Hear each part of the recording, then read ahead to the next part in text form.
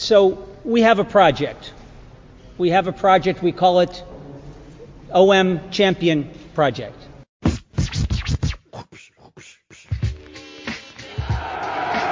de Pelé vers Tapin qui dévie habilement vers Chrysoanel qui reprend et but fantastique de Chrysoanel.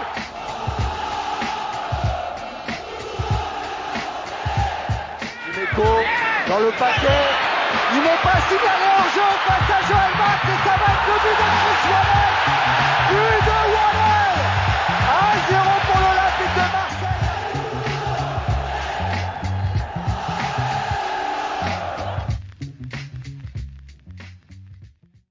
Right, hello everyone, and welcome back to the Marseille View. I'm your host Ben tonight. Stefan and the usual crew are all busy with work and the new year and kids and all of that. So bit of a new lineup tonight. We've got a couple of guests joining us that haven't been on before, but that are listeners and that are part of our crew here in the UK. So watching the Marseille games together and chatting on WhatsApp all day. So they've kindly offered to step in tonight. And they're going to help me cover off the last four games. So the last four games, we're going to do it like we do sometimes, not really chronologically. We're going to cover off the Coupe de France first.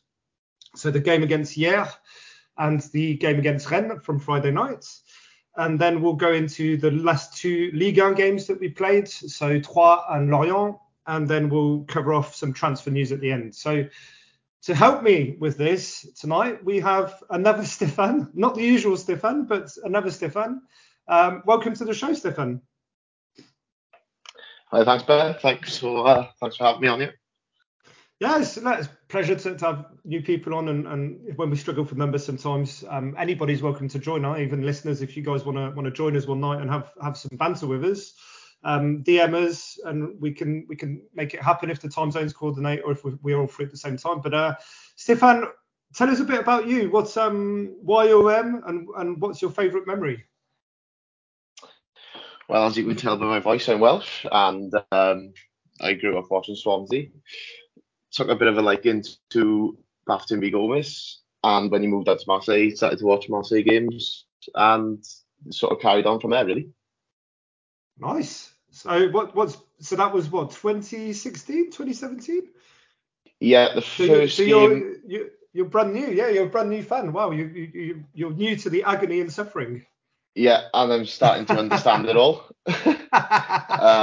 Yeah, first game I watched, we beat Saint Etienne 4-0, 2016. I think it was April, something like that. Oh, was that when Gomis scored that amazing goal, didn't he? When he flicked it up and hit it. Yeah, I remember that. Good memory. Right, good memory. And the other newcomer joining us tonight is Charles, classic French boy. No introductions needed as to why you support OM, Charles. It's the biggest club in France, right? Yeah, exactly. Nothing else to say. It's the biggest club in France, and biggest club in my heart since 1991. Wow, long time. So what you can probably say, well, you've probably like me, you've got sort of older memories maybe. What's been your favourite memory? Yeah, so first football memory was actually Paris. So I mean, like you just said, you started with this club with Spain, and then had the joy to lift the trophy in 1993 and fell absolutely in love with a Croatian striker called Alan Boksic, if you remember. Yeah. And I was literally every Saturday watching the video, TF1 video of them, all the goals from the Champions League, and I was kind of jumping in the living room imitating Alan Boksic goals. So that's really how it started. And then I kept following Marseille, despite being born in Paris and raised up in Paris. I kept following Marseille against all my friends. And I had the joy to meet a Croatian lady and fell once again in love with Croatia. And ultimate OM goal is to meet Alan Boksic on the beach in Croatia. I'm sure it will happen at some point, but getting my go there quite often, don't you? Yeah. She's my wife is from Croatia. not too far from where Alan Boksic lives. So I'm sure man. through friends and connection to make it happen. I'm sure it will happen at some point. You've got to make that happen, mate. But quick before we get in, interestingly, with your background, and we're not going to let you get away with this because you were shitting all over him before the season started in the WhatsApp group. You being man on the inside, that Croatian man on the inside, you were like, oh, I'm not convinced by Tudor. Why have we gone for this guy? And yeah, here we are. So I'm just pleased to say I got it all wrong. we're all pleased you got it wrong. Yeah, exactly. I pretended to be the expert, blah, blah, blah. I'm Croatian. I know everything. He trained Hajduk Split. I was watching a game of Hajduk. It was shit football games. But actually, I guess you can say like managers can learn over time. And he has learned a lot and he's delivering now. So glad to say he proved me absolutely wrong on this. And please, every time we win, remind me of that. Oh yeah, we'll never stop, and I'm sure your wife will be happy to hear that he's getting praise that he deserves, especially from you. Yeah, she will listen to it. Absolutely. Oh, bless her. Yeah, she doesn't have to, but always nice. Right, let's get into the thick of it. The cup. So it's no secret, right? I mean, we've not won the Coupe de France for over 30 years now, almost 30 years. I think it's 28 years. Realistically, now the Coupe de la Ligue is gone, you'd like to think that it's probably our best shot at the trophy every year. But every year we seem to shit ourselves against shit teams, whether they're amateur teams. A couple of years ago, when Larguet was the coach, we got embarrassed by Canet-Roussillon. Last year, don't even remember. We lost miserably against Nice with Sampaoli. I think we went 1-0 up or something, and then we lost 4-1. It was one of our worst games of the season. And so the dream ended very early on again. But this time, another year, another dream of the Coupe. So we played hier, a couple of weeks ago on a Saturday on a really dodgy pitch in Martigues. It was Saturday afternoon at 2 p.m. or 3 p.m. French time, I think, and the fumigènes were out. The atmosphere was a bit mental. We came away from that with I'd like to say pretty straightforward 2-0 win. We weren't really threatened. They had a couple of chances in the second half, but we scored the goals. Sanchez penalty, Panenka, and then Dieng. We'll go into more detail, but finally got the second goal and put minds at ease. But we were down to 10 men. What did you guys think of the game before we go into the sending off and the goals? But Stefan, were you at any point worried that we'd get humiliated by a lower league team again? Well, it's always in your mind, certainly before the game, and when Bailly decides to try and take the player's chest off, it never really fills you with confidence. But as soon as the Sanchez penalty was scored, there was no doubt in my mind, really. Yeah, I guess it's we Charles probably echo you, and there's really not much to say about what was a pretty dire game, but let's get into the thick of it. I mean, that Bailly challenge, brainless, yes, accidental maybe, but brainless, right? I mean, Charles, what did you think, and how did it affect the game? Yeah, I think it was an accident, and that's why it could have been a tricky game, but we had the upper hand and didn't let it go, which tells a lot about the mentality in that group. You can be down to 10 men, something happened, but you bounce back, you play your game, and at the end you have a pretty easy game. So no, it was, I mean, we all got scared when Bailly made that tackle. I think it was an accident, to be honest. It happens all the time on the football pitch. It was just pretty bad, and I mean, Bailly is not a small guy, so yeah, a lot of injuries been after that. But yeah, I just like the mentality that the group showed during that game. It was maybe an accident, but they bounced back, stick to the game, and they delivered. So, I guess that tells a lot about what's going to happen in the future. In the last 4 games we're going to talk about, like, it was already, the setup was already there, the mentality setup was already here. So professionalism, commitment. I guess it's one thing, you get Bailly sent off, and even though it's a lower league team, you're still like, oh, we're down to 10 men. if they go for it, they could make life difficult for us. But that's, when you have the luxury of being able to take off Caboret and put on Mr. Chancellor Mbemba, who's unbelievable for us this season. It's just, it was like we were still playing with 11 men, right? The guy's just so good. I guess it's just while we're on the topic of Bailly, we've seen, sadly, he was obviously suspended straight away, but for some reason they didn't make the decision straight away the week after. They took an extra week, so he'd already missed 2 games. And then we found out, when was it? Thursday, he's been suspended for 7 games. Now, Stefan, excessive, righteous? I don't know. I don't know what to think of it, really. Yeah, I think it's a bit harsh, to be honest. Anybody who's played football can tell that he's gone for the ball, never really meant to injure the player that badly, if at all. And there's been incidents before where PSG, obviously, players do a similar foul or action, and it's less of a punishment. Yeah, that was Ibrahimovic on the Ruffier a few years ago, and actually the same weekend, I think, Kazri for Montpellier against Nantes actually hit a Nantes player in the head with his boot, and he only got 2 games, right? And it's like, again, I repeat it every fucking week. I get the impression on this show that I don't want to be a conspiracy theorist and stuff, but it is starting to really piss me off, and it's starting to add up that there seems to be a different rate card for Marseille when it comes to these type of things.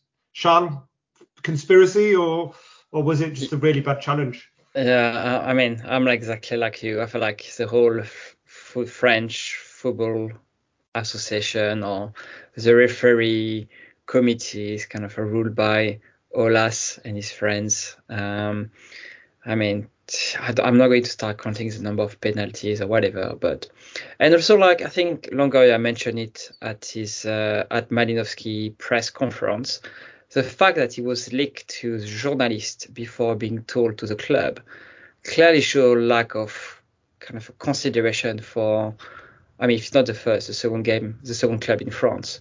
So that's really bad as well. So not only is this kind of the punishment is a bit harsh, but not talking to the club first in the middle of a winter mercato and linking to journalists, that's really bad. So not conspiracy, but clearly a lack of consideration for the club. The usual bullshit, really, sadly. Again, I do hate when we get into these sort of spirals on this show and in the chat in general, when I don't like bullying players, but sadly some of them don't give us a choice. Despite him getting the second goal, and it's sadly it's going to be a recurring theme throughout this show because we're going to mention him in the very next game. But Dieng was shocking. I think he slipped and fell over when he was clear through on goal after 10 or 15 minutes. He missed 2 or 3 sitters in the second half where again he was through on goal, and he puts it wide or hits it straight at the keeper. Finally gets his goal, but we'll cover him off in more detail when we talk about Rennes next. But that was frustrating, right? I think that even though we all tend to really like Dieng, he's not improving, is he?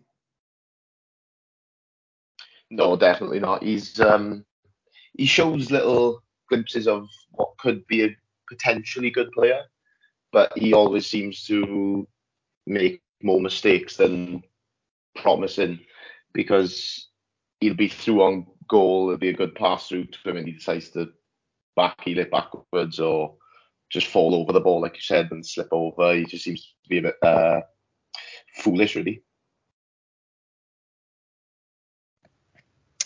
Yeah, I agree with that. The thing is that every time we kill him and we just feel like he's the worst striker, or we pretty much stop having any hope for that player, we should sell him, he's bouncing back. So, I mean, remember with this failed transfer, last day of the summer transfer window, he was bouncing back and he forced the club to sell Suarez. So now to me it's a bit of the same situation. He was kind of exposed for not progressing for the last 6 months. He got a bit of game time, and I guess he didn't really made the best out of those minutes.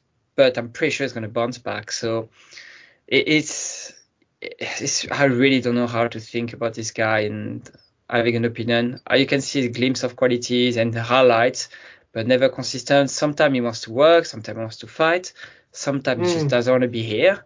So I think the club didn't make it easy for him, but now it's kind of it doesn't make it easy for himself. So yeah, we need to come up to a solution, I think, with Young.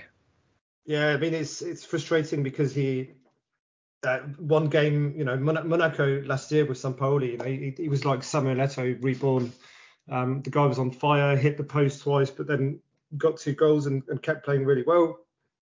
But then, as you say, I think we know he's clumsy and we know he needs game time and stuff, and we could forgive him that. But I think we'll get onto it now because we're going to talk about the Rennes game.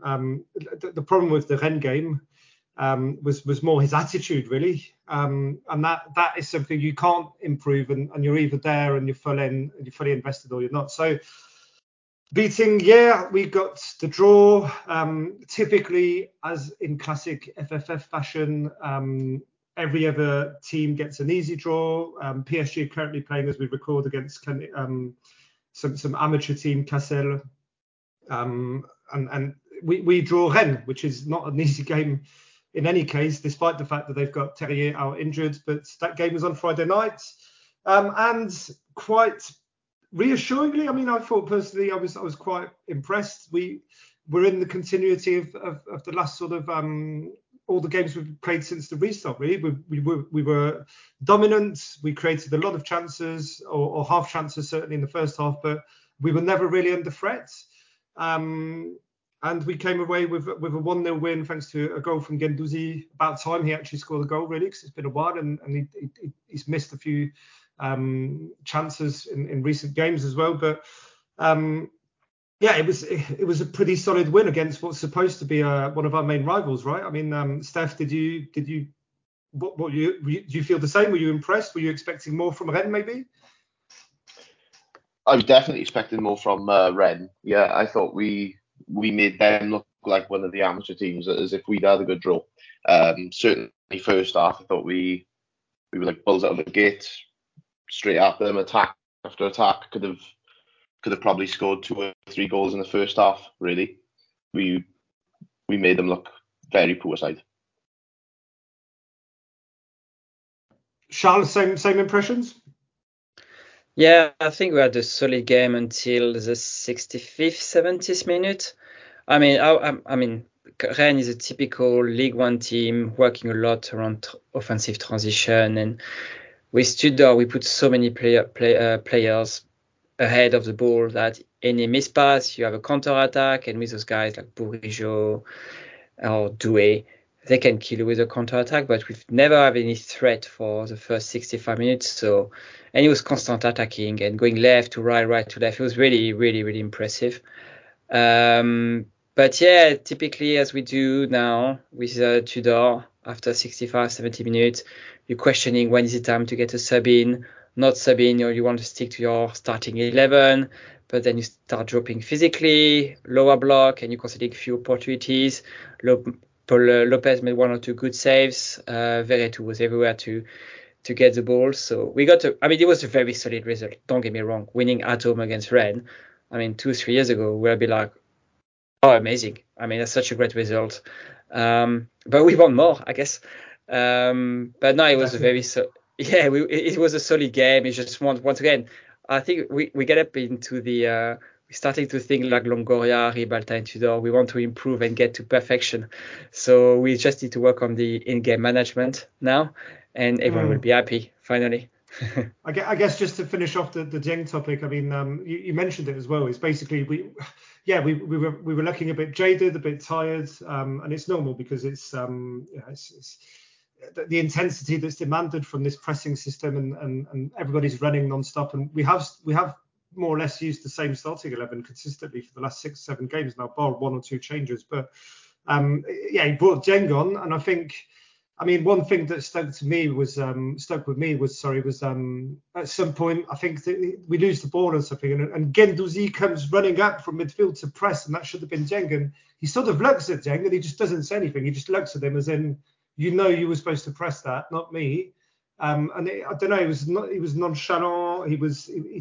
It didn't seem like he basically realised he'd come on and he had to sort of press and get to the same speed as his teammates. Now, we said the problem in the game before was we know what he's like. He needs 5 chances before he scores 1. But in this game, it's just more that against a team of better quality, he needs to play that defensive role, and he needs to bring what Sanchez brings, which is chasing the ball down with defenders. Now, I saw, we all know social media and stuff, how quickly the wind can turn, and it's the first time I've actually seen the majority of social media go, fuck him.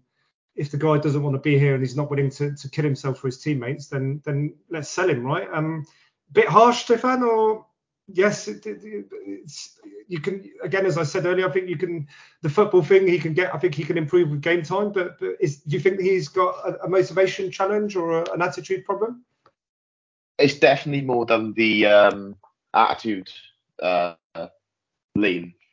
I can completely agree with you. And when he is playing the way that he is in games like the Rennes game, it's almost like playing with 10 men. Because like you said, playing with Guendouzi and the press, it's more work for other players. So it almost seems to be negative playing him when he's playing like that anyway. Yeah, and especially when it's not like we're 3-0 up or something. Like we're only 1-0 up at home to a good team, right? You've got to fight for it. You've got to be the first defender, right? And Charlotte is just to finish off on Jeng. I think that's more concerning than when he misses 4 or 5 chances. We're used to that, but just his general just lack of interest in his appearance on the pitch was that really annoyed a lot of people. Yeah, I guess we're going to have to wait for the end of this transfer window again. But once again, he's saying like, my idol when I was young was Alexis Sanchez. And you see the guy live at his age, working his ass off for 65 minutes and clearly showing the lead, like how you're supposed to press, to give them no time to turn.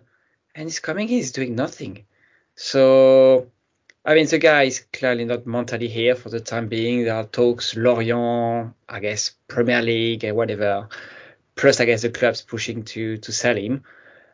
So he's not there at the moment. So he's useless at the moment, I think, till this transfer window closes. We should not rely on Dieng. Also, word on, I mean, I don't know if you wanted to spend further or a bit longer on that game, but yeah, go for it. We changed a bit the starting lineup, bringing Tavares back after a suspension, Ballardi on the right, Kolasinac on the central defense.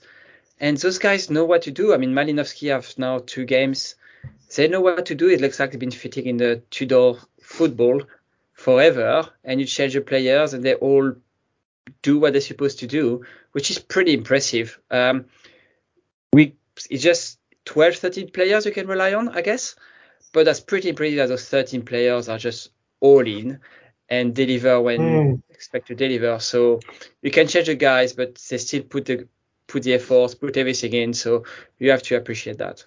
I mean, Tavares, I mean, we moan about him quite a bit sometimes, and he got sent off. That's why he was suspended. He got stupidly sent off towards the end of the game away to Montpellier 3 weeks ago. But it's like, oh mate, like he's capable of brilliance. Like there were a couple of times in the first half he went on the run. I think he nutmegged the player twice, and he was getting forward and he was in the box and stuff. So he clearly gets his role, as you say, in this team.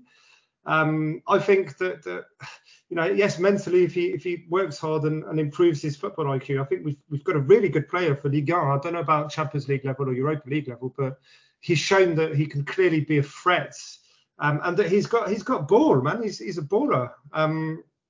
Stefan, is there anyone else you want to pick out that you thought performed well? I definitely agree with you with Tavares. I thought he was probably our best player. He really looked to go forward. He was good with the ball, like you said. He was getting at the defence very well. Vertu, I thought also impressed me. He has impressed me for the last 2, 3, 4 games. To be honest, he's looked He like got he's the coming into assist, his didn't own. he? Yeah. I didn't even think. Did you think he had it in his locker to run, make a 40-yard run and get past Majer and then credit back? I didn't. I didn't think he had the legs in him for that. No, definitely not. You see what 1 month's holiday in Qatar can do to you. It's rejuvenating, isn't it? It's like he probably spent the month in the clinic because he played against Tunisia in the group stage and that was it. I guess the only thing that I wanna highlight that I was happy, impressed isn't the word, but I was happy for him. It was Sanchez. I thought he had a really good game against Lorient. He scored an amazing goal. We'll go into that in a minute, but I just think he was one of those that I found struggled in the first few games back, and I think he's now back into the rhythm that he had before the World Cup. Yeah, I definitely agree with you. He looked a little bit slow getting back into it after the World Cup, like you said, but he's coming back into his own now and showing his experience and quality. And sorry, Charles, if you want to add something about Sanchez, but the highlight. Go ahead. Yes, I was about to say is the first name you put on the paper when you think about. Sure. I mean, this is it's a no-brainer. The guy just leads from the front, right? He presses, the investment, the running, the attitude, the technical quality. Dare I say it again?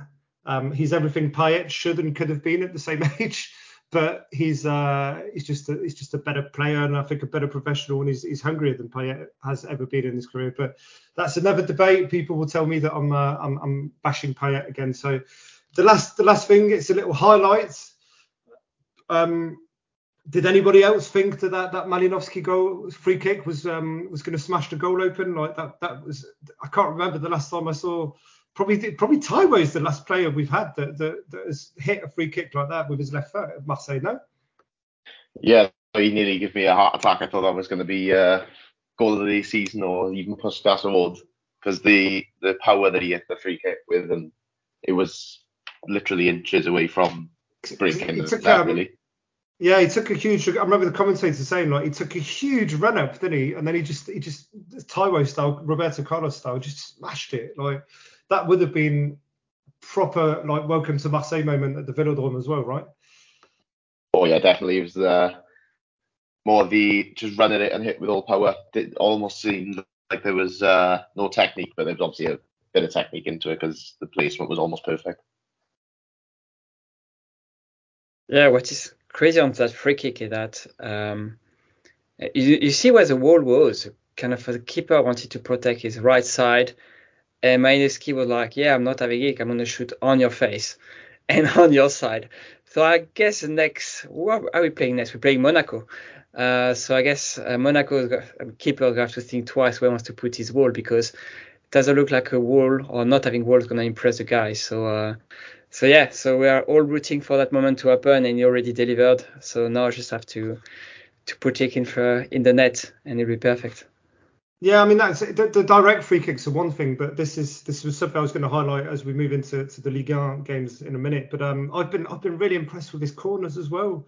I think the guy is a specialist clearly, and I'm left-footed, so I've got a particular affinity for left-footed players already. But it's just we're already a huge threat from set pieces with Mbemba scoring lots of goals and Guendouzi scoring a couple from corners and stuff. But having someone that can deliver like that is surely going to be, even if it takes him a few weeks or games to get used to Ligue 1 and the rhythm in the play itself, having that quality on set pieces is already a big step up for me. I think it's a huge improvement. But we'll cover that off in a bit more detail when we cover the next two games. Just to finish on the cup topic, inevitably, somehow, probably predictably, but it's at the Velodrome. Marseille have drawn the winner of the Cassel PSG game. Right now, as we're doing this, I think PSG are 3 or 4 nil up already. So no surprises really. It's going to be PSG at the Velodrome on the 8th of February, just before they play Bayern Munich, I believe, the week before. and then we're playing them in Liga 10 days later before their return game against Bayern Munich. So certainly, I hate calling these games because I'd like to have this mindset of I convince myself that we're going to get battered and then anything else is a bonus. But I'd be really uneasy if I was them, because it's you've got the Champions League, which is obviously their priority, and it's not like you're playing Brest and Angers. You're playing Marseille twice in between those games. It's not ideal, right? No, they've got a tough little run of games, because before the first Bayern Munich game, and I think it's after our cup game, they have Monaco away in the league as well, which and then Lille home. Sorry, after the first Bayern Munich game, before they play us in the league as well. So they've got 4 or 5 tough games there.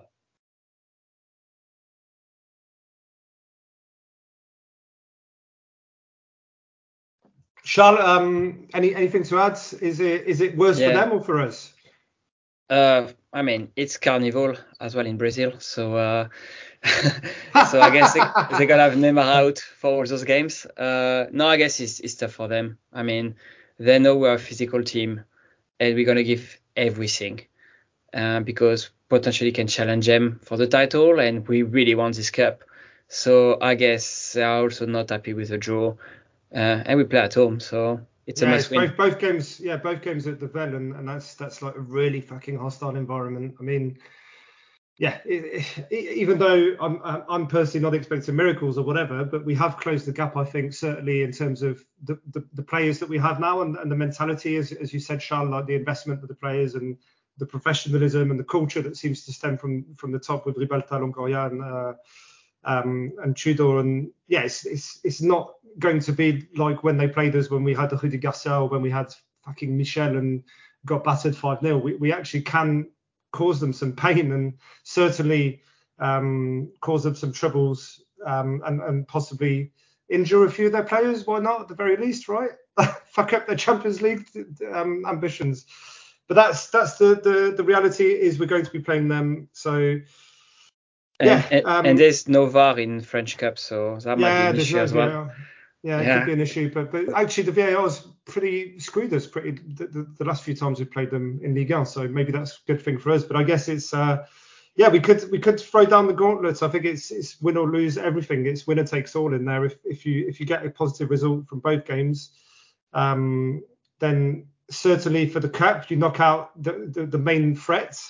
I think the other games as well, Lorient are playing Lens, Lyon are playing Lille, so a few other big teams are going to get knocked out pretty quickly.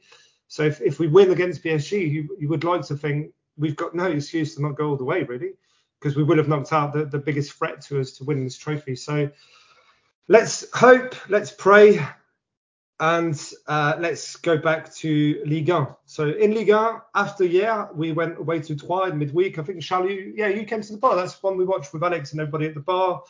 I think it was the first proper night back for everybody in London, in our little crew, watching the game together. Lots of Ricard was had.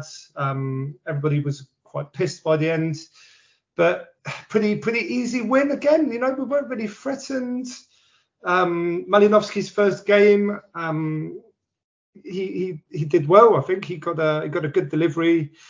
He came on and got booked straight away for even though he didn't touch the opposition player. But he only had 10 games. I'm getting mixed up with the Lorient game. He only had 10 minutes. So that was his first taste of Liga action with a Marseille shirt. But we were pretty solid. Then Bemba scores again. We get a second goal very quickly just after the half time with Veretout. We never looked in danger again, did we? I mean, Steph did. It's tedious almost, but it's like the continuity of our good form recently. It was a pretty well managed game, right? Yeah, and the thing that impressed me the most in the Troyes game was probably, although we didn't have a lot to do defensively, we never really looked like giving much away at the back, which is credit to the tactics and system by Tudor. I thought the fans were outstanding. I could hardly hear the commentators, to be honest. They were loud for the whole 95 minutes or whatever it was. We could have easily, again, like I said about the Rennes game, could have easily had another 2 or 3 goals potentially. Could have been a bit of a banana peel with Troyes having a new manager. I think he was unbeaten before we played them, and I think, and that, like you said, another comfortable, but just another one of those games. Charles, same thoughts. Yeah, and that was an impressive win because I think we just had 3 or 4 days between Hier and Troyes, and you're away. It's a midweek game in Champagne, so it could have been tricky, but yeah, no, solid. We scored another goal on the set piece. I mean, how many goals got Temamba now on free kick, on corner, when Kentusi is like... He's the second top scorer. It's we should play him unbelievable. as the striker, shouldn't we? It's unbelievable. The guy's on fire. How many times did we do that? Like this guy running into the front post, quick header to the far post where Mbemba is waiting for the ball. It happened like 3-4 times. I think it's the third time, yeah. And like those pieces, you can see they're working and practicing them at the training. They're working hard at the training, even on small details such as set piece, which is great, and they deliver now during the game. So it's a virtuous cycle you want to be in, and they're definitely in. And then, yeah, second half, you start again. Maybe they're going to come back. You're still a bit cold, fresh legs. Bang, Veretout 2-0, game over. See you in 5 days. So yeah, we could have enjoyed our Ricard and at the bar and spending less time focusing and being scared in front of the screen. So and everyone delivered again. Cabaret delivered. Yeah. The under was outstanding at that game. I don't know if you were Under's been on fire, more. hasn't he? Yeah, but we'll cover that off when we do the takeaways just after we finish the games. But he has been one of our star performers. He's unreal. Yeah, that under game was just, he was everywhere. Like when Malinowski came, he moved for the first time to the right foot back position and was outstanding. And remember, Gay had a very good game against Hier, and he bringing back Veretout, and just like, why is he starting Veretout when Gay has such a great game? But like, Veretout was, I'm the one starting, not Gay. So no, it was a great game, very solid game again. Before we move on to the next game, Stefan, because you were the one who highlighted it just before, Veretout, he got it's nice to see him in the goals, but he's got it right. I think I was one of his main critics when he joined. I was like, what is he bringing? And he seems to have found his feet now, and he's certainly, you can see the combination with him and Rongier. Rongier is probably the more, the ball winner, the guy who sits back and tracks back and stuff, but Veretout doesn't hesitate. He gets in the box. He can spray a pass around. Do you want to say a quick piece on what you think his overall improvement has been recently? Yeah, well, like you said, I agree with you. When I wasn't really impressed first, maybe 2 or 3 games with him. I thought maybe him and Rongier together, sort of two similar players. I didn't think it'd really work, but like you said, he's advancing. He's confident to get into the box. He likes to go forward a lot more than Rongier, which works with them two in the middle. And as I said before, the last few games, he really has come into his own. He looks really confident, and that's good for us, obviously. Yeah, I guess that's about it on the Troyes game. One thing that was good about the Troyes game, that was out of our control completely, but all of our rivals drew or lost that night. Rennes drew, Lens drew, I believe, as well. So we were able to close the gap on them. Monaco didn't win either, so that was, for once we capitalised on that. But yeah, it was that's a solid win, and again, that was win number 6 in the series, and we will now go on to win number 7, which was Lorient before the Rennes game. So Rennes was actually our 8th win in a row.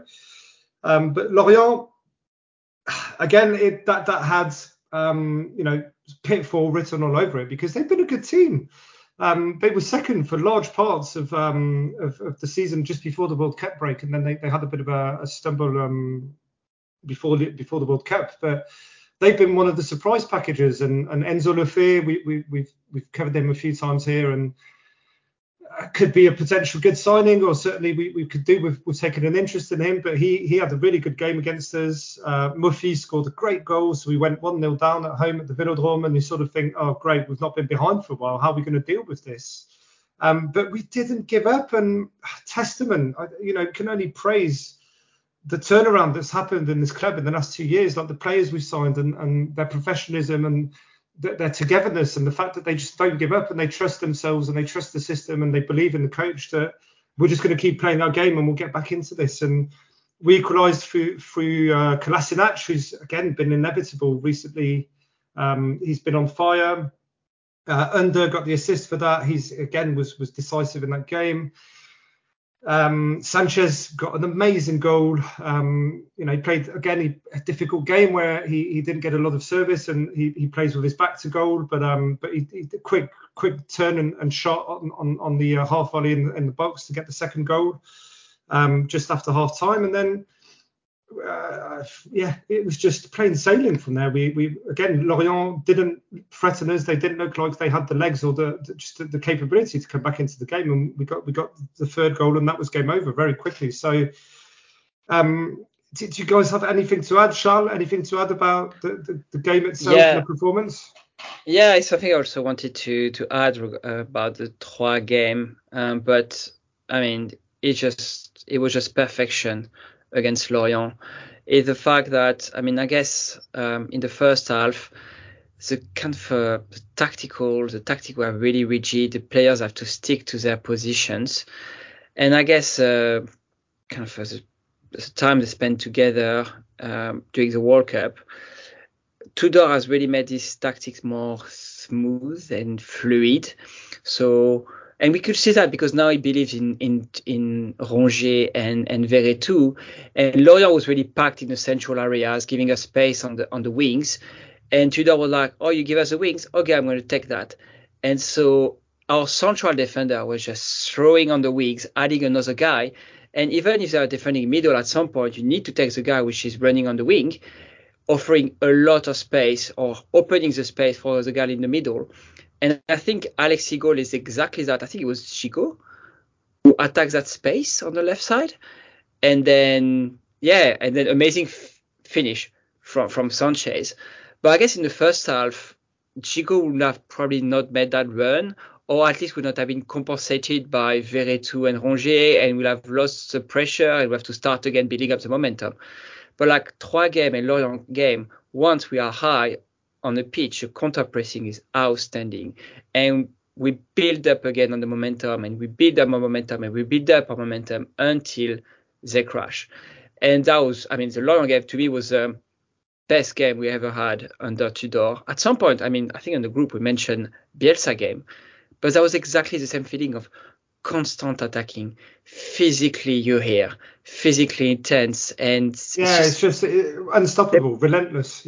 Yeah, exactly. That's the word, relentless. Until the end, literally until the end, it was 90 minutes of that.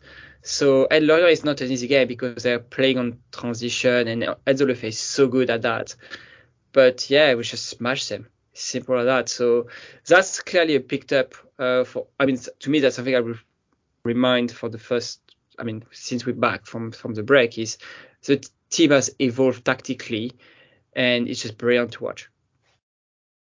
Yeah, it's just. I think Deschamps personally was the last period that you just had this confidence, right? You'd get ready and get geared up to watch Marseille, and you just sort of knew that we're going to pull this off. We're going to win, and we're just so good at the minute that it's going to have to take something really exceptional for us to shit ourselves and not continue playing the way we've been playing. And it's just that serenity that is going on. It's a bit of a foreign feeling for Marseille fans.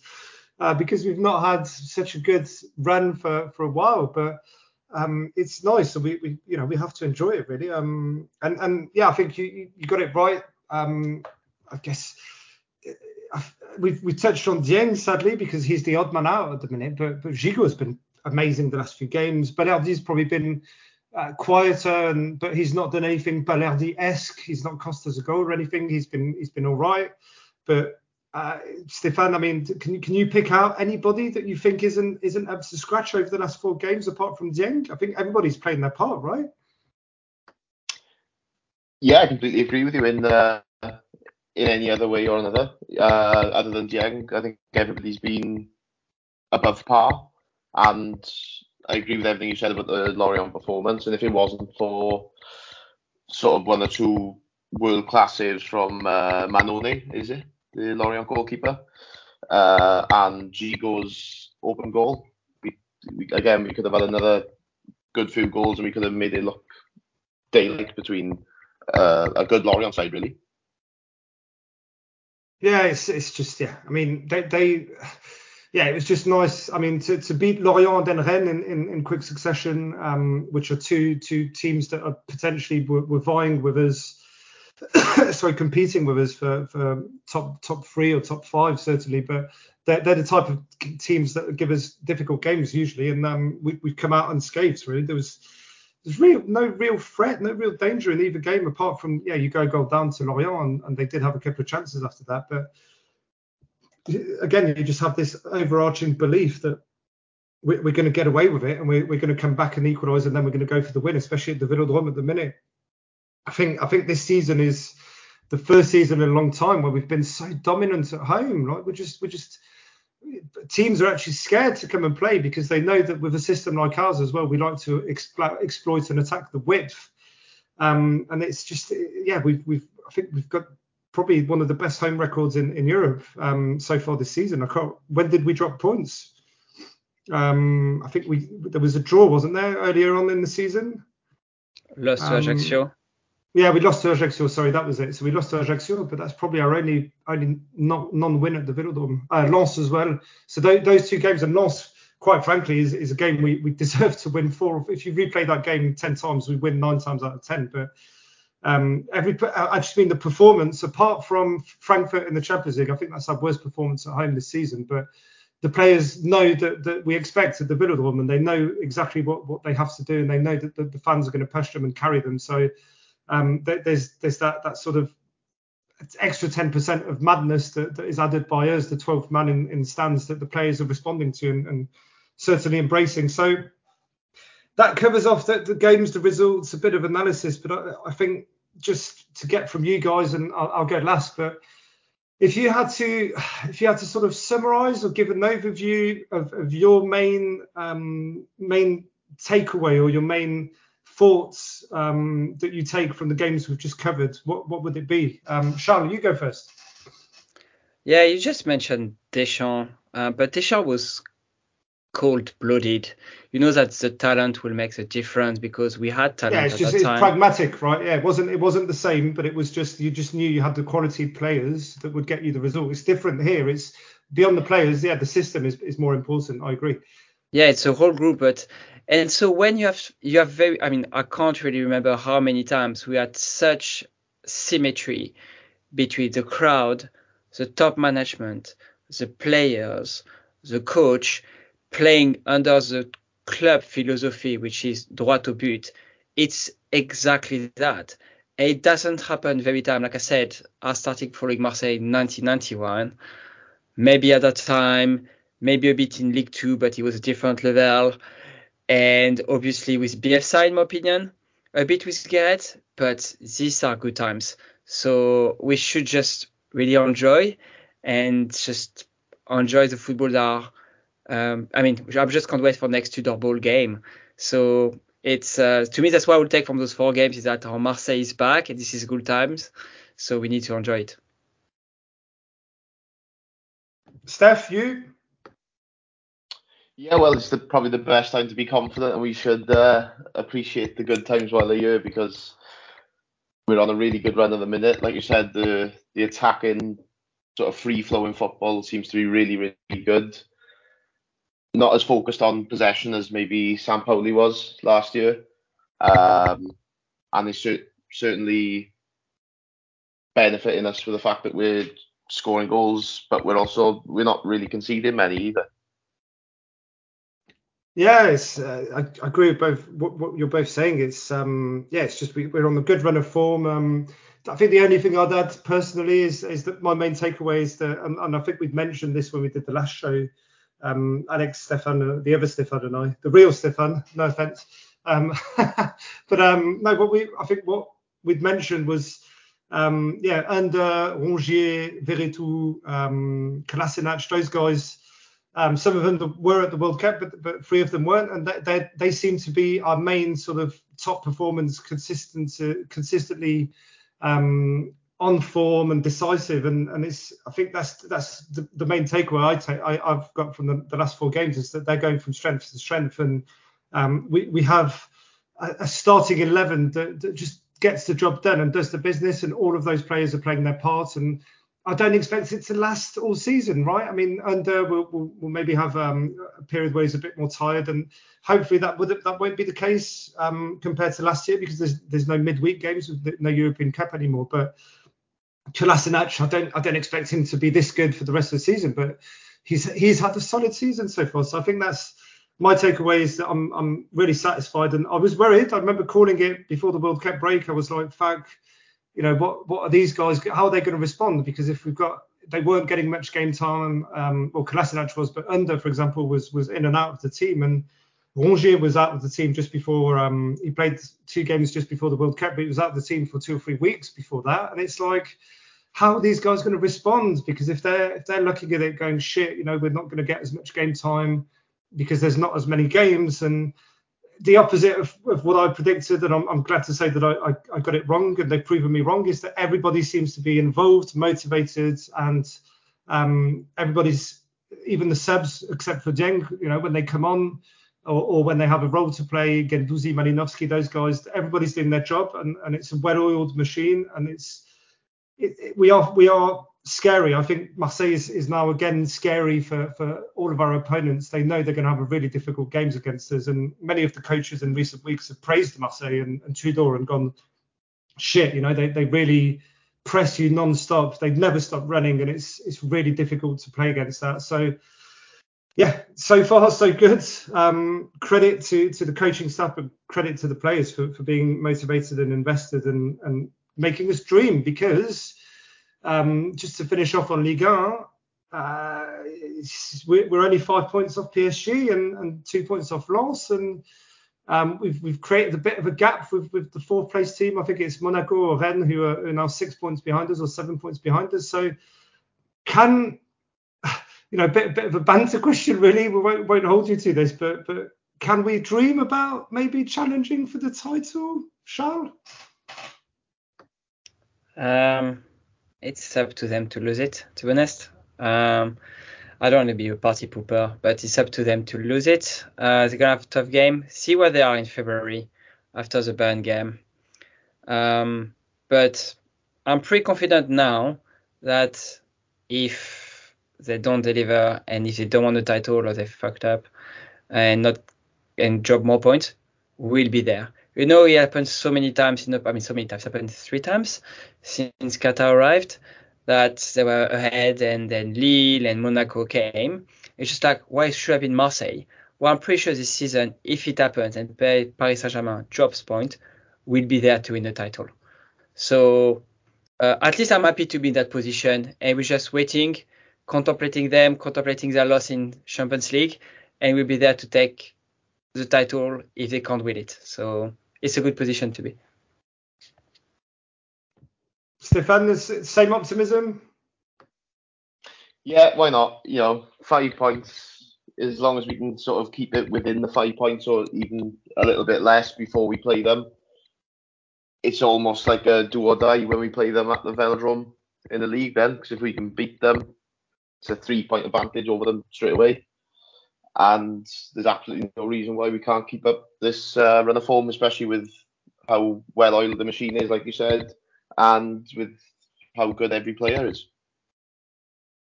Yeah, and also taking into account by then we would have played Monaco twice already. We would have played with PSG twice once we played them, and then it leaves just Lens, Lyon, and Lille that we have to play again. But yeah, they're a bit more spaced out after that, the bigger games, so we can keep getting the points on the board in between those confrontations. So I want to believe, I really want to. The realist in me says no, they're going to let you down. But I think, yeah, Charles, you're right. This the last few years when this happened, Marseille, we were miles behind. We were nowhere near Monaco. We were nowhere near Lille a couple of years ago. We were struggling. When Sampaoli arrived and Longoria took over the club, we remember the state of things back then. We just burned down the training centre, for fuck's sake. But Montpellier. for the first time, Montpellier winning the title. Yeah, fucking hell. But for the first time, I agree with you. We are en embuscade, as we say in French. We're in the mix. We're not 10 points behind. We're there. We're probably the most informed team in the league right now. And yeah, PSG clearly they struggled away from home. So they lost their two last away games, right? They lost in Lens and they lost to Rennes away from home. So if they can do it, why can't we get a result against them at the Vélodrome once or twice when we played them in a few weeks? So this is the best position, the best chance we'll have at challenging properly for the title until next year, hopefully, and it becomes a consistent feature. But I think this is potentially our moment to if they slip up and shit themselves, this is our chance. I agree. And I think maybe to help you with the transition, it looks like the senior management also believes we can challenge, or we're not too far from challenging Paris Saint-Germain, because it looks like they are throwing some big money into transfer. I mean, you do Malinowski, there are talks about Mofi, we missed out on Trossard. So I guess they also believe that it might happen, and they are keen on trying to if they can. So it's also like we are ambitious, which once again it doesn't happen. Exactly. When's the last time this happened? And we actually, beyond having cash, when's the last time that? I was very pleasantly surprised, and I follow Arsenal here, so I was happy that he's still gone to Arsenal. But for the fact that his agent came out and said, yeah, we were close to signing with Marseille, and then Arsenal came in and offered us more money, and my client preferred to stay in the Premier League anyway. But just the balls that we have now, the credibility that these players are even talking to us. Like 2 years ago, that was unthinkable, man. We were signing clowns 3 years ago, and now we've got proper players and we've got proper convincing projects, and we're credible, and we didn't shit ourselves too badly in Champions League, so it's put us back on the map a little bit, and it is a nice feeling. And again, I want to believe with all my heart that it's going to last, but it's not over until it's over. So we'll keep dreaming. And that you did well, Charles. You've introduced the transition to the final topic of the night, which is the transfers. And it's been a bit odd. I mean, usually we're used to there being 10 rumours a day, right, aren't we, with OM? But it hasn't been the case. And Malinowski was already on the cards and stuff, and then it sort of came out of nowhere that we'd closed the deal, and we closed it for a really good price as well. I think Stefan and our guest covered that last week, thankfully, in a short episode we did where we picked him apart. So thanks again to the guest and Stefan for doing that last week. But seems like we could have another one with Illich, which is one of Trudeau's protégés from Verona. Now 21. Seems like a good player, good prospect. He's been supervised by Liverpool, by Milan, by a few other decent teams in the last sort of 12 months. So, but I think from what I've understood, we're signing him and leaving him there until June, and then he joins us in June, which is, again, it makes sense. I guess you don't want to disrupt the harmony of a winning squad right now, and we certainly don't. We've got enough numbers in midfield, but it's an exciting signing, right? It's a young talent, Serbian. He's rated. Stefan, first, I'll ask you two questions each, and I'll get both your answers for this. But the first question is, are you happy that we're targeting a young sort of potential star in the making? And also, do you think it's to replace someone? I'm certainly happy that we're looking at sort of younger promising players as well as the experience, like we've seen with signings of Sanchez and Bemba, who have been outstanding. It does seem like it will be to replace, I think, Guendouzi. Certainly with it being in the summer, maybe we're holding out for a bigger offer from potentially a bigger club for Guendouzi, and then when Illich comes in, it's a straight swap almost. But I'm certainly happy with the optimism. I and just the fact that we seem to be competing for a lot higher standard of players in the transfer market. Same question, Sean. Yeah, I agree. I'm very happy. I mean, 2-3 years ago, at the same time, we are signing at this position Olivier Encham. Sorry, Celtics fan, but he was not a great. He's a great player. Come on. He was not a great player. And now we're signing one of the hottest prospects in midfield in Serie A. Looks like he was followed by a lot of clubs, like you said. I read a lot of scouting report. Obviously, this is biased. The guy just loves the player when he's scouting. But yeah, I mean, it looks like at his best, if everything goes well, he could play at Nemanja Matic level. In the same time, long guy, can collect the ball, can recycle the ball, clean the ball, move forward, very elegant with the ball. So yeah, it's pretty exciting. I think he's more likely to be a replacement for Pape Gueye. I think Pape Gueye got 1 year or 2 years left in his contract. 18 months. Yeah, 18 months, yeah. Same as Zheng too, yeah. Yeah, you know how it works with Longoria. If you don't renew, you're out. So I guess they are planning Pape Gueye to leave, sorry. And I guess the money is maybe coming from Guendouzi transfer. You may be right. But it looks like decent price, 50 million for such a talent. I mean, let's see if we can develop players. That's always a question in Marseille. And I'm sure Alex will say, like, we can't get those players, we can't train them, we can't develop them.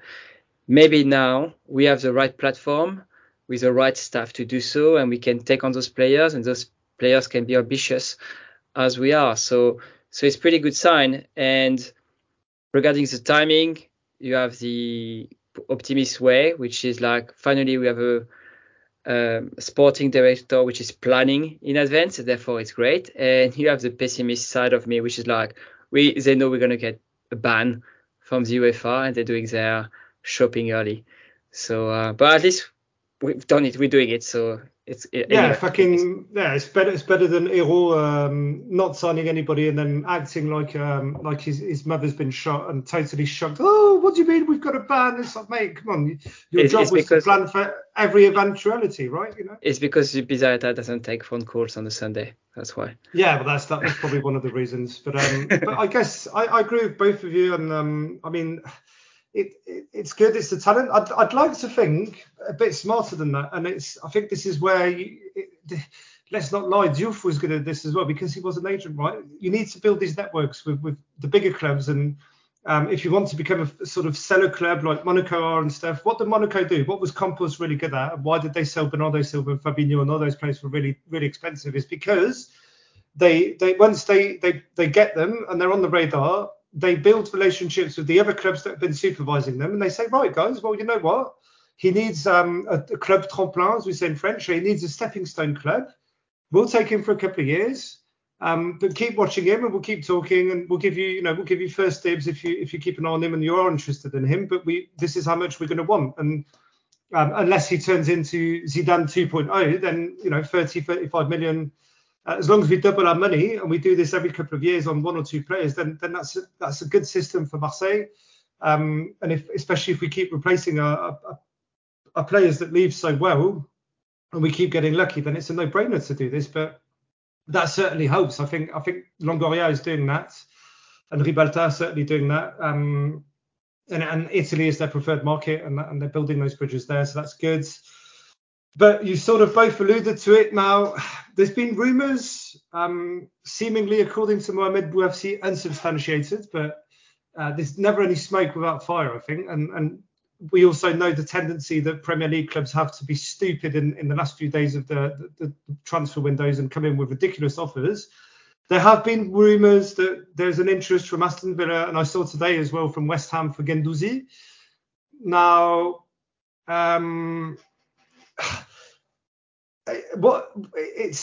it's always a difficult topic, but it's nice to be in this position. Is do we go full capitalist and say, even though we like Guendouzi and we rate him, 35-40 million, this is the whole point of this project and this is how you make it sustainable? Is you can't say no to that, can you, Steph? Certainly not. No, he may not be, or some people may not think he's worth that much as a player. but certainly to us, with how important he is to our system and how good a player he is in this league, we should certainly be asking for that extra 5-10 million euros. And like you said, once it gets to the 35-40 million mark, you can't really turn it down, to be honest, despite how good a player he is.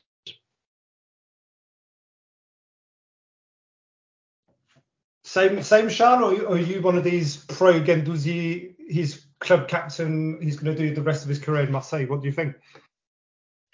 I mean, you got the experience with Douillet, Chalet. You've been waiting 6 months and the offer never came back. And it's Liverpool. It's not West Ham or Aston Villa. Sorry, West Ham or Aston Villa fans. But yeah, question is, do you think his peak value is now or probably in 6 months' time? Given the setup, I think it's probably in 6 months' time. We can wait. And you don't want to disturb the group now. He's clearly a leader in the changing room. So I think the offer will come back anyway in June. So team keep him for another 6 months, and the offer will come back for sure in June. Yeah, I guess it's. I agree with you. I'd be very surprised unless someone came along with 45 or 50 million that we'd say yes in this period in the season. But do you get the gist of basically? Are you agreeing with my point? It's like, is it, even though it's Guendouzi and is a fan favourite, this is the way we need to work, right? And it doesn't matter who they are, because the club is the club, and the club's more important, and the players are only here to passage. But this is how it's got to be. Like, you can't complain if someone comes along and offers above market value for a player that potentially could be shit next season. We don't know, right? So as you say, Charles, you've got to sell him at their peak. But is he one that you would definitely try and hold on to, or is it just we have to be realistic and we have to look at this as a big transfer for the club? I mean, Steph, go first if you want. Yeah. Yeah, well, like you said, we'd love to keep him and not have to worry about the finances.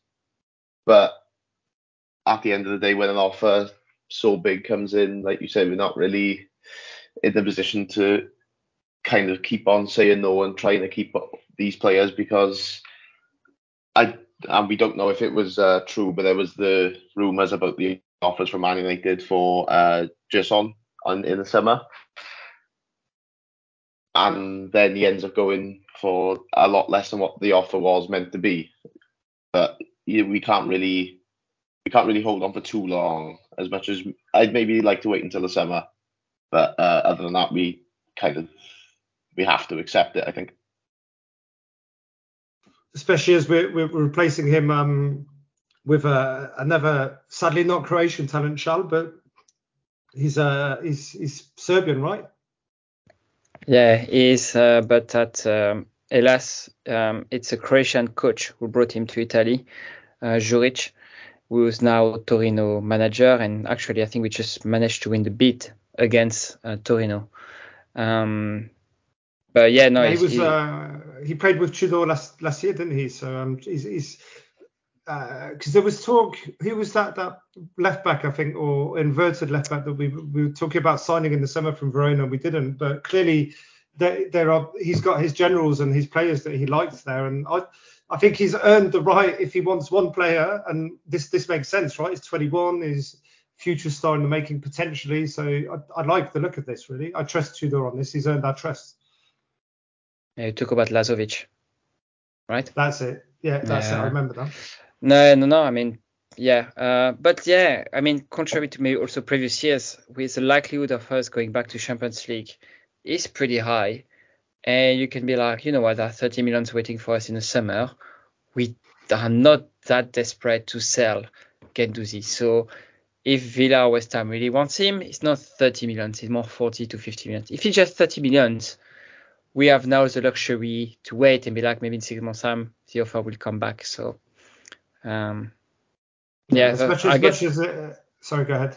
That's why I think that's where the position is standing at the moment. Just like 30 million, okay, it's good, but that Champions League pot for next season, so probably going to be there. So we don't need that money. So you really want it? It's 40, 50 million. Yeah, especially at this time in the season. But we'll see. We'll see. We know that it can get crazy, and if it is 40 or 45 million and we sell him, then great, because that's above market value and it's worth it. But if we can hold on to him, ideally we do, right? And at least we know with Longoria and Ribolta, they must have a list of 20 names with all the agreements being done with the clubs and the players. So we'll get a backup, worst case scenario. Indeed. So I'm not worried.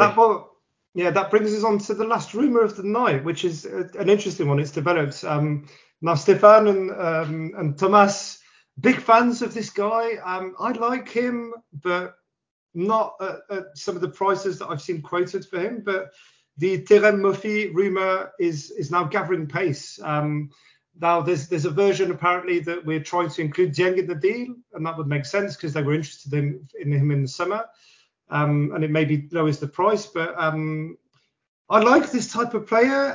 Again, without going into the over analysis of what happens to Alexis, does he go back into a number 10 role next to Malinovsky or next to Guendouzi? But does he go back down? Surely, if you sign such a statement player and he's been on form as well this season, it's to start, right? So, do we like this rumor? Do we? Because there was also reports that we weren't in the market for number 9, but apparently the Dieng situation over the weekend and something must have happened there that all parties are now open for him leaving, and it's not going to work out. I think people have accepted that at the club maybe, but Stefan, do you like the look of this? I'm certainly a fan of the rumour, and if we can knock a bit of the cash off by offloading Dieng the other way, I certainly wouldn't be opposed. I agree with you. I think that it would have to drop Alexis a bit deeper next to somebody like Under or Guendouzi. But the only problem is with the situation at Juventus. If we end up having Milik back, do we not buy Murphy, or do we sell Milik to somebody else for a bit of a fee? Yeah, I guess that's an interesting one way of looking at it, I guess. But if you offload Dieng, then you've still got only sort of two strikers in the squad, haven't you? So it's not like you've got an extra man in there. And yeah, I'm sure we'll get rid of Milik in some shape or form. Charles, are you for this? Do you think, again, we had this debate, I guess, with Alex and Stefan last time, but even though we've signed Malinovsky, do we still need a 9 or do we need a 10? I think given the latest development with Dieng and what we've seen for the last 4 games, I think we can no longer rely on him. So if we can put Dieng in a deal and getting Murphy, I think it's a great piece of business. Looking at the players as well, I'm looking at these defensive stats. It looks like it's not that bad in terms of tackles and interceptions. So he got the physicality. If he wants to press high and press hard like Sanchez, they're going to work well. And at least that gives an additional option for Tudor, which kind of at the moment is limited. Sanchez has to start. He has to start as a number 9. There's no other option. So at least he gives flexibility for the manager to do something different, like he did with Under and Malinovsky, trying Under on the right back. So I think that's a good piece of business. But yeah, if we can include Dieng, that has to happen. Without Dieng, 15-20 millions, start jeopardizing the future and the cash flow that we have. So I will question the deal. Well, it depends. Again, back to if you take this potential ban into account, then maybe we can't sign players this summer, and so we're signing them now. But I guess that, the rumours I've seen in the last couple of weeks have been that they're holding out. Lorient won 25 million cash, and there's been rumours of Leicester and Wolves and a couple of other Premier League clubs interested, which always makes it complicated for us to compete with, right? No Bournemouth? It could be one of those, but. Because the owner of Lorient is the same owner than Bournemouth, and they signed. Well, they've signed Ouattara, yeah. Yeah, and they wanted to sign Lefebvre, so I guess for him it's pretty easy to switch player from one club to another.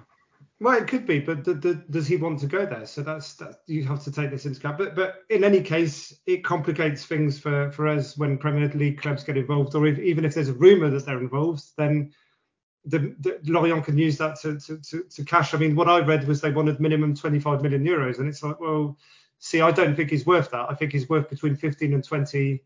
15 if you include Zheng. But I rate him. But I don't know. I've got doubts whether he can step up to European football level, like Champions League or Europa League. So we'll see. I like it, and I like the fact that we do need the 9, and he's been in Ligue 1. We know he can do the business. I guess we'll have to wait and see, guys. There's still a week to go in the transfer window, which is a really long time when the Premier League have already spent 340 million. Anything could happen. It could be that McCourt has said to Longoria and Ribalta, they've had the chat and they're like, mate, we're going to get banned, so let's spend the money now, and we won't be able to spend it this summer, so it's the same thing. It could be that we're anticipating a Guendouzi sale this summer, and we're already spending the cash to guarantee our we've replaced him and certainly strengthened the squad as well. So it's nice to be in a position where we're like, we are actually in the running for Trossard and now Muffy, and it's like, we could never have dreamed of competing for this type of player and even actually paying for them 2 or 3 years ago. So hopefully we're making good steps forwards. And with that, gentlemen, we will end it here. Guys, thanks a lot for coming. It's been nice. It's just nice to get a show on, I guess, but it's been nice to have some new faces. We'll rotate, I guess, in the next few weeks. We'll try and be more regular. Thanks to everybody for listening, as usual. I don't know if you guys want to say any closing words. Go ahead.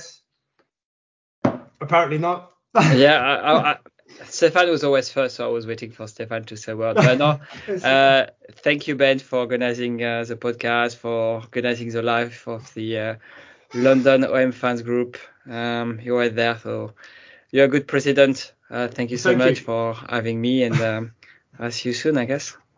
Yeah, see you soon. Steph, we hope to, we'll take you to the Velodrome in April, but hopefully you get to London before that and catch a game with us, mate. Yeah, hopefully. Thanks for having us on. I was waiting for Charles to go first, so that's what the awkward silence was. But that's okay. No, you guys will get used to it. I mean, that's the thing when you listen to me, Stefan and Alex. It's just we're always talking over each other because we're just used to it. But no, guys, we'll do this again. But thanks to everyone, and allez l'OM.